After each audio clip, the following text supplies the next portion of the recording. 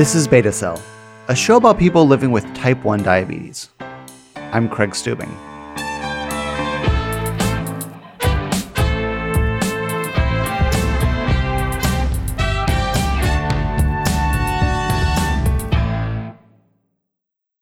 Exercising with type 1 diabetes is hard.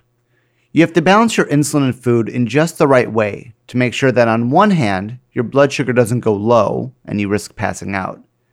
And on the other hand, make sure you have enough insulin so that you don't start spilling ketones, the acid that forms when your body breaks down fat for energy when you don't have enough insulin in you. But I've learned that these are the sorts of challenges that Georgie faces head on.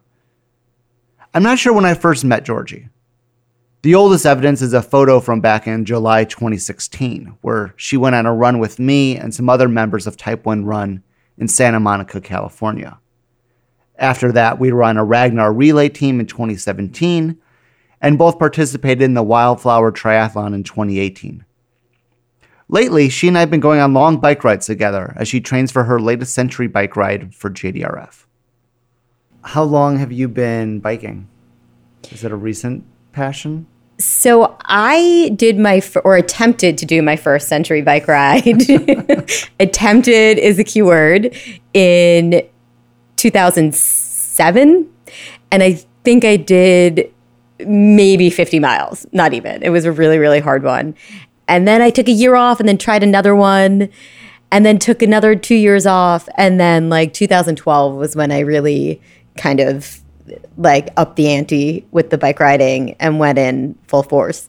And even though I've been doing it since 2012, I still don't feel like I'm a real cyclist, but I feel like I've gotten better. And when I go on these Century bike rides, I'm impressed with myself that I pass people a lot, because when I'm training, the people who I'm training with, I do not pass.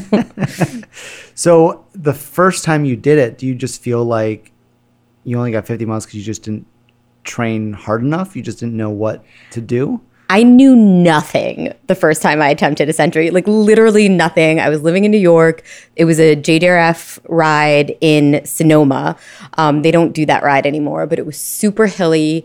A friend of mine from New York did it with me. A bunch of people I knew from the New York JDRF ride team were there. I just had no idea what I was in for. I was like, oh, I'm athletic and I've ridden my bike around New York a bunch. I mean, totally flat, Yeah. I was just so clueless. I was riding not even a road bike. It was a hybrid.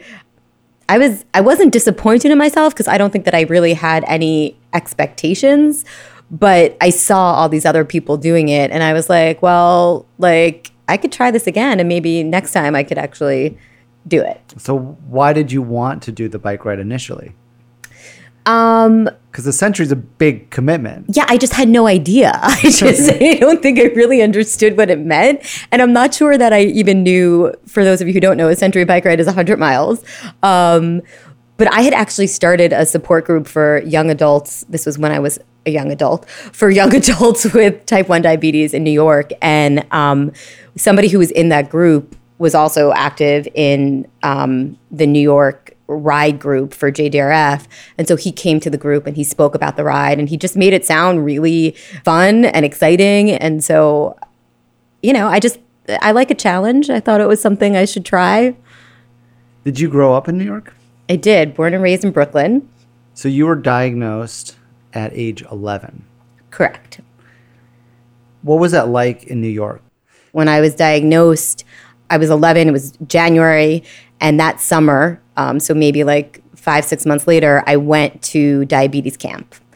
And that was really, really incredible. First of all, I love camp. I am a camp person. I think it's an East Coast Jewish thing. Did you go to camp before you had type 1? So before I had type 1, I went to a day camp in Long Island for a really long time. And I had always thought that when I reached a certain age, I would go to sleepaway camp. Sleepaway camp was a very big thing in my family.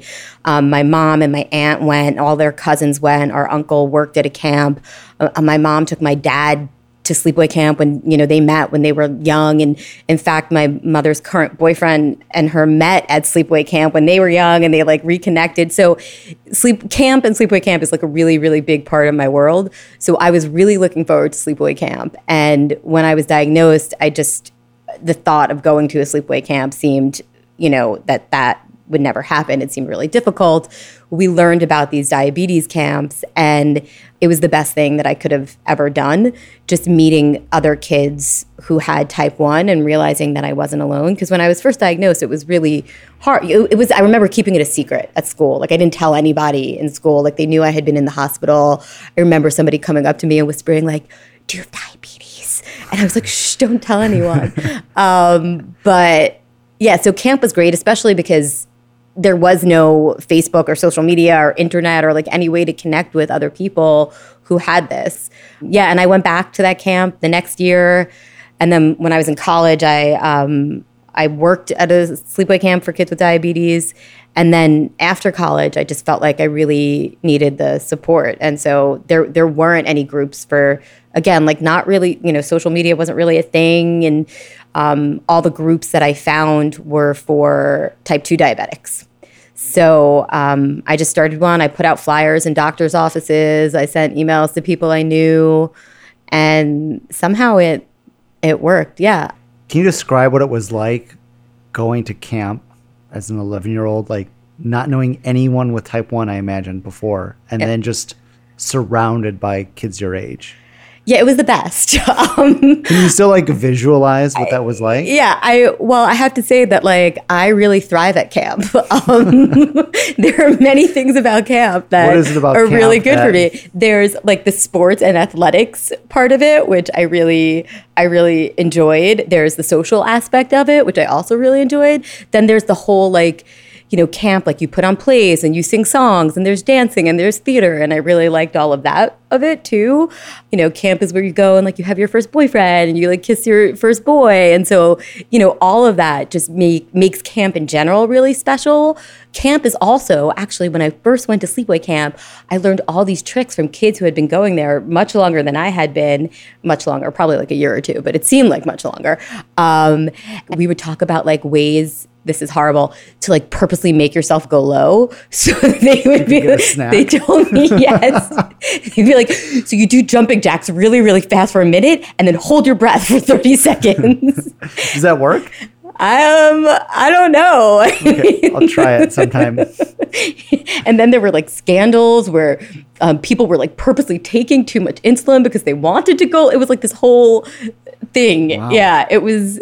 But so like you learned the bad things and the good things. And sometimes there were counselors who would sneak us candy bar. I mean, it was like, kids are devious. Yeah. But it was great. It was great to like meet other people, and it felt good to feel normal again because everybody was like me. So I, whereas in school, I was the one who was different. And at camp, like we were all different. So we were all just normal. That was the status quo. Yeah. So you said you liked athletics. Yes. What was that like as a kid with type 1? Was it hard to manage? Growing up, I went to dancing school and I swam. Those were like my two main things that I did. And I was like a cheerleader, twirler in high school. And I think that back then, I know I'm making it sound like the dark ages, but like we didn't have that much technology. And I think that like when I was first diagnosed, like in junior high school, I know for a fact I did not bring a meter with me to school. Really? And high school, I think I brought a meter with me to school, but I really can't even remember. There are other memories that stand out so much more about swimming and about dancing and about the athletics that I did, that like the diabetes is almost just, it was just part of what it was, I guess. I remember eating like a New York City knish like before every swim practice, and I'm sure my blood sugar was like 500 when I got in the water. Knish? What's a knish? Oh my God. It's like a big potato.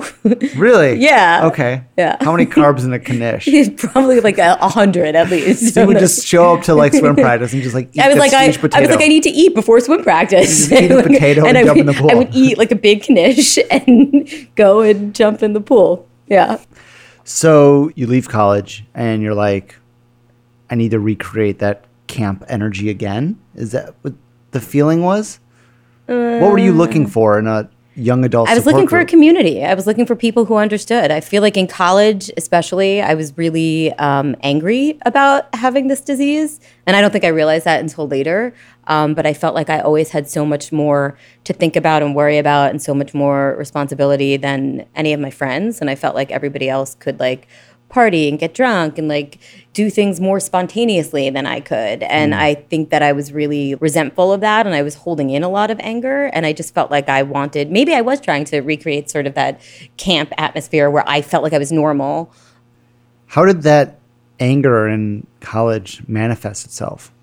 Oh, just a lot of self-hatred. Did your control suffer at all? Because it seems like if you were preventing yourself from like getting drunk and partying too hard, like on some level, you're like, I still need to be responsible. I think in retrospect, I think that I was very responsible. I've always just been a very responsible person. Like I was never going to do anything crazy. Mm-hmm. But I think that there was a lot of frustration in terms of like, I felt like I was really being careful and taking care of myself, and maybe I wasn't.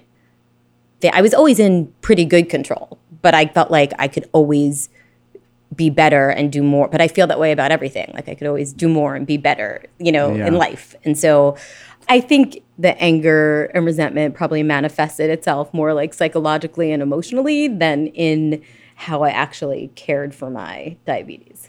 So what did your support group look like?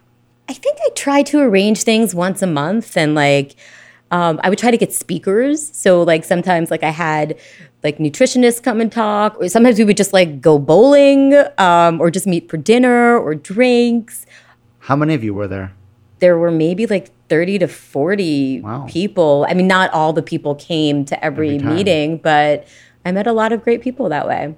And I know that you can relate to that because you created a group of sorts. Type 1 Run? Yes. Yeah.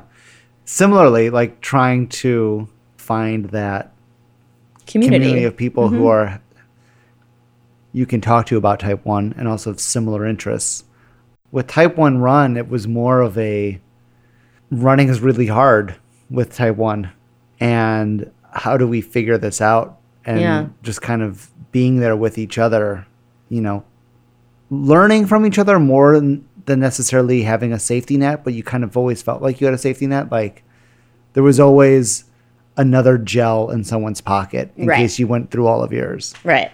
And you don't have to explain if you're like, oh, I'm stopping. I have to check my blood sugar right now. I think that was a big part of it, actually. You didn't want to feel like you were holding back anyone else, right? Right. And if you have to stop, whether to check your blood sugar or because you're low and like, okay, I have to walk for 5 minutes while I eat this gel and get my blood sugar, up enough that I can feel my feet again, you're kind of ruining everyone else's run. And if you're with a bunch of people with Type 1, like that becomes less important. Yeah. It's just like get you through it. Well, it's funny because I never thought about this before, but I think that one of the things that appealed to me about Type 1 Run was that I don't love running, and you hate running. Let's be honest. I'll run. Like I don't like. Sometimes I enjoy it, but most of the time I don't. So that being said, I felt like if I was going to join any kind of running group, I would join a running group with people who have diabetes because you would be much more understanding about my running ability in general. But also the diabetes aspect of it. Can I talk about diabetes training camp? Yeah. Because that really, when we're talking about like running and the bike riding, there was something that you just said about like knowing that you're around people who... That safety net? Yeah, that safety net. And so I had read about this camp called Diabetes Training Camp that is essentially a sports camp for people with diabetes. And it sounded amazing to me. It was... I felt like there was a lot of information out there about taking care of your diabetes and how to do that, and a lot of information about like how to train and exercise and all that kind of stuff. As a normal person, but very, very, very little information about how to combine the two. And even there were a few books that I had about it, and even talking to doctors, they didn't really seem to know a lot. And I really felt like I was like so hungry for information on the nitty gritty of how to do all of that, how to make all of these intricate pieces and details work. And I couldn't find that anywhere. And even now, I mean, there are Facebook groups like Type 1 Diabetic Athletes and so many groups and online resources, but there was nothing then. And so I read about Diabetes Training Camp. It went away for a while, but I signed up for a newsletter and I got this email in 2012 saying, we're back in 2012. And so I went to Diabetes Training Camp in 2012, 13, and 14, and it completely changed my life. How long is it? Is it a week? So it's a 1 week long camp. It's run by a doctor named Dr. Matt Corcoran, who's one of the most empathetic, caring, understanding humans and doctors. It's almost like a 1-to-1 ratio of staff to campers. And you have not only Matt as the medical lead, but you have literally, coaches who have coached Olympic athletes. You have nutrition experts. One of my good friends is the CDE and a nutritionist and a type 1 diabetic and has competed in multiple Ironmans. So, I mean, she understands diabetes from so many different perspectives, and every single person there has expertise like that. So, we would have lectures and we would run. And so, you're and swim and bike and do all these other kinds of exercises.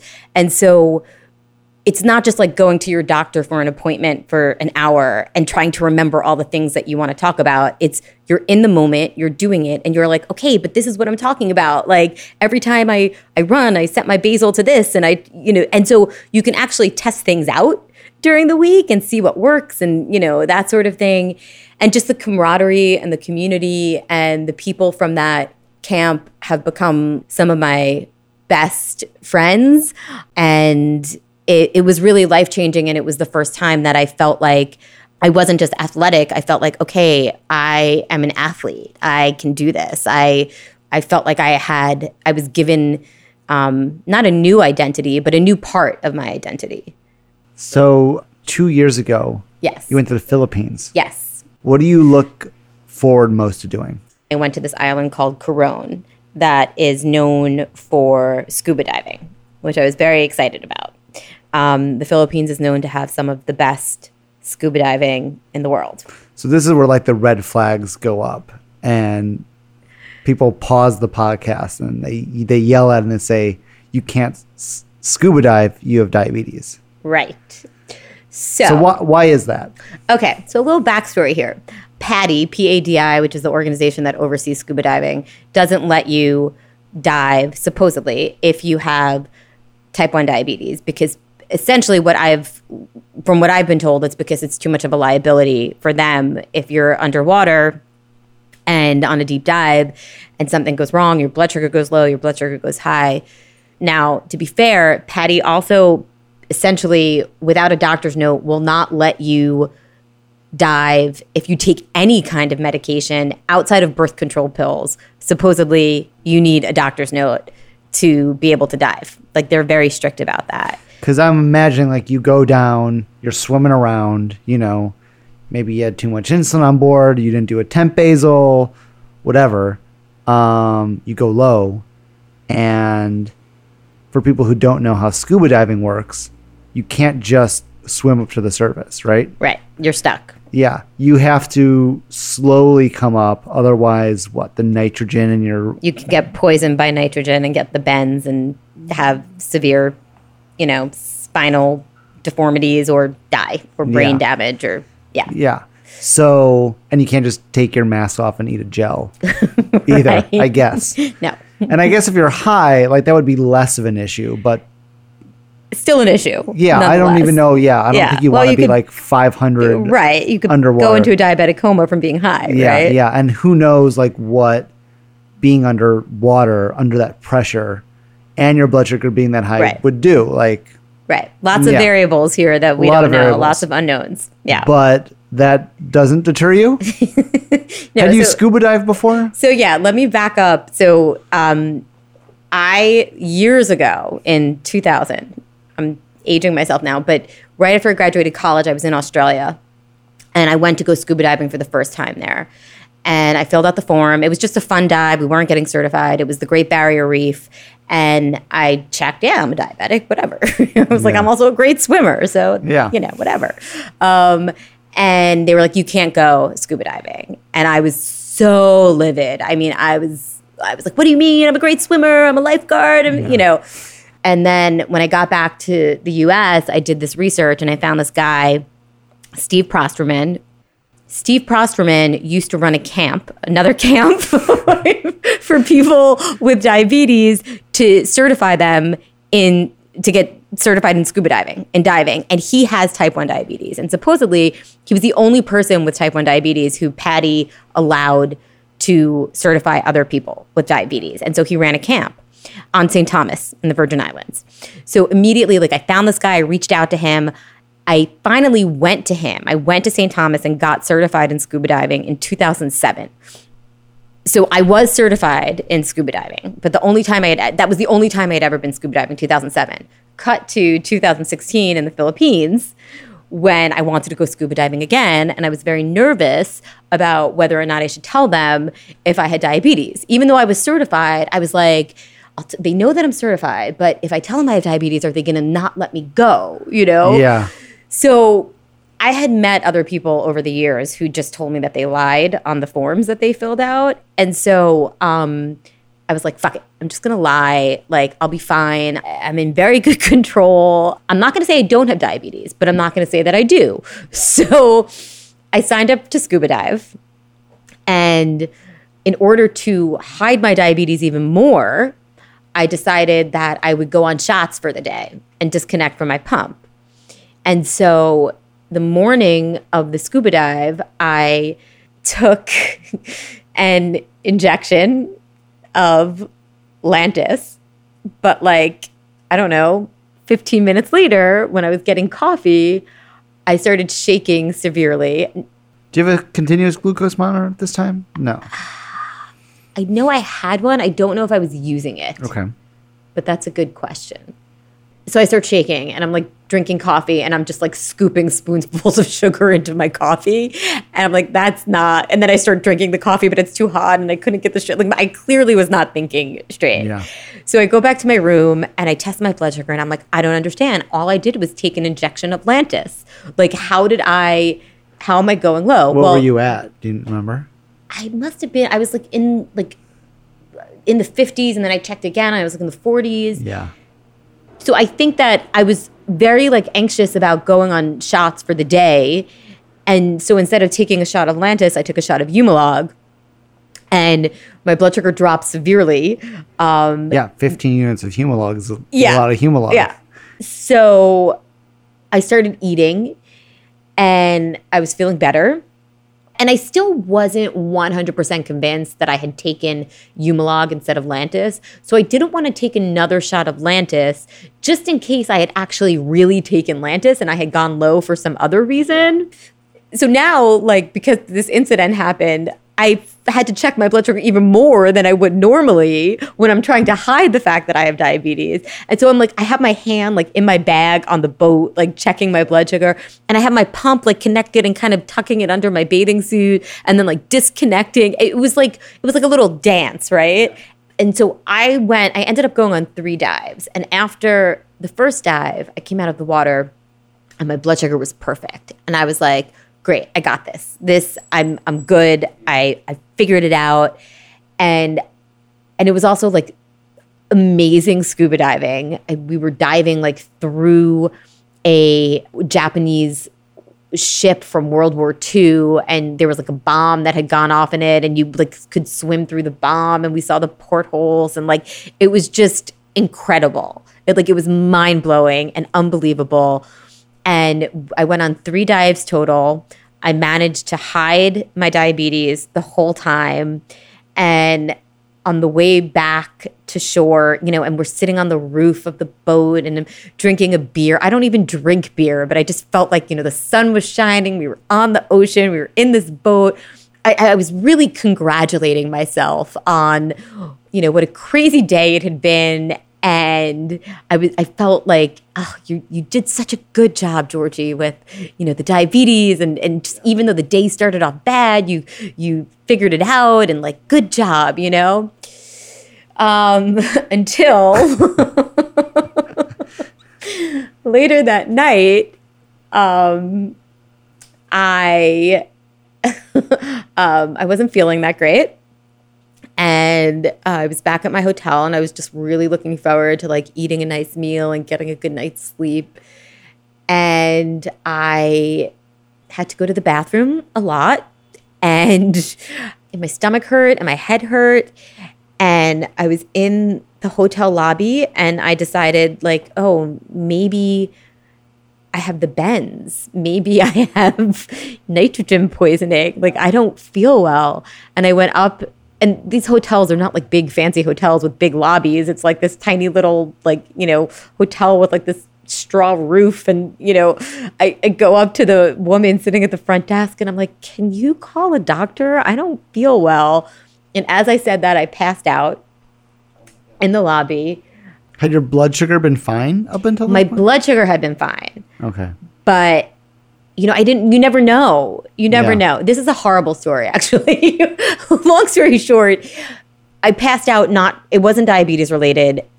I was really dehydrated from having been in the ocean all day and in the sun. And I don't think I drank enough water. And maybe it was somewhat blood sugar related. I don't know, but I think that it was more. And then, I had these stomach issues and I was in the bathroom a lot. And so I think I was severely dehydrated. And the only thing that I will say about that is try to avoid going to a hospital on an island in the Philippines because it was not fun. There was no drinking water. There was no light in the bathroom. There was no toilet paper. There was no phone. There were stray cats walking around. They didn't really have any medicine anyway. So it was not a great experience. What was it like managing type 1 in that hospital? Like, did they know anything? So the funny thing is, because I had wanted to hide the diabetes from the dive shop, I told the hospital that I had diabetes. I'm not a complete idiot. Like I wanted them to know, so that they, could help me if need be. But apparently if something happens to you on this island when you're diving, it's the responsibility of the dive shop to help somewhat. But I didn't want to tell them what dive shop I went to because I didn't want the dive shop to know that I had why I care about this fucking dive shop in the Philippines. You didn't want them to get in trouble. I mean, because you lied to them. Right. Or didn't lie, but didn't tell them the truth. Something. Yeah, it was really messy. And I was very happy. Next day, somebody from the dive shop did come by. He was my dive master. He was actually a Belgian guy who was super nice. And he was like, you don't have the bends. He was like, I can assure you, you don't have the bends. I think you're just dehydrated. He said, I brought you some Gatorade. Drink some Gatorade. And of course, I didn't drink it because it had too much sugar in it. So I just went and bought myself some Pedialyte. No, I did not tell him that. Nope. Nope. Went and took care of myself. Got some Pedialyte, and I got the fuck off that island. Had Pedialyte on the island? Yeah. In the pharmacy. Okay. Does that make you want to go scuba diving, Craig? It actually does make me want to go scuba diving. Scuba diving's so fun. Well, because it makes me want to go scuba diving because diabetes wasn't an issue. Right. Like that wasn't the thing that, screwed you up. Do you think that's always been the case with you? Like, I'm not going to let diabetes say no? Yeah, I think that that's part of my personality in general. Like, I don't know who I would be without diabetes. It's not who I am, but it's certainly part of who I am. And I think that because of that, it like makes me step up to challenges. But I also think that there are certain things that I still probably don't do or wouldn't do because I have diabetes. I'm inspired by people who do things that maybe I thought I couldn't do. And so I look at other people, like if you are running a marathon or doing an Olympic triathlon and like I see you do that, or I see other people do things that, maybe I previously thought I couldn't do or wouldn't think about doing because of diabetes. Like it's inspiring to see other people do that. When you were a kid, do you remember ever thinking like there's things I can't do? I don't think so. I think that when I was first diagnosed, you kind of don't know what you don't know. right? So like, I didn't know what an impact it would have on my life at the time. What impact do you think it has had on your life? Well, I think that it's one of the single biggest things that has shaped me into the person that I am. And it's hard to separate it from other things in my life. It's hard to separate it from how I am who I am because I grew up in Brooklyn, or because I had an older brother, or, you know, because I went to the schools that I went to. Like, you know, everything has an influence on who you become. I think that it made me feel a lot more responsibility at an earlier age, and be just more aware of my health, certainly. I think that what we don't do as diabetics, or at least I don't do, is give ourselves credit for all the work that goes into this. And it's fucking hard. Like, this shit is hard, you know? Even though, I mean, some days it's not. Some days it's fine. I don't even think about it. But, like, it becomes so ingrained in your everyday life and schedule that, like, you don't even realize how hard it is. And I just think that we, like, all need to give ourselves credit for that. You think that just the work becomes, like, the white noise in the background? Totally. Like, we just tune it out because we're just so used to just check your blood sugar. Yeah. Count your carbs. Yeah. And we don't really realize that other people aren't. Yeah. They don't look at a bowl of pasta and think, totally. "Oh God, it's this is it gonna always be bad." it's always funny to me when, like, I have friends who start, like, you know, watching what they eat or counting calories, and I'm like, yeah, no, I know. Like, no, I get it. Trust me, Yeah, I get it. I've been doing it my whole life. Yeah. Yeah. Yeah. No, it's hard, and I think we deserve. I'm not saying other people need to tell us what a good job we do, but I think it's important that we remind ourselves that it's hard and that we give ourselves credit for it.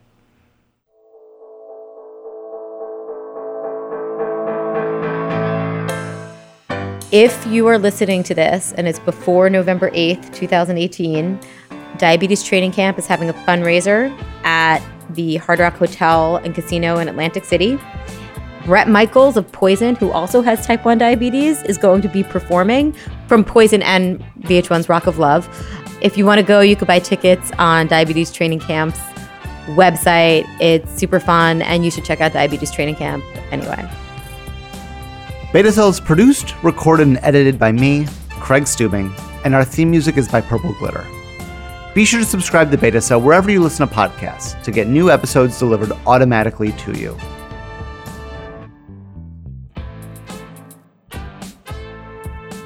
I'm Craig Stubing, and this is Beta Cell.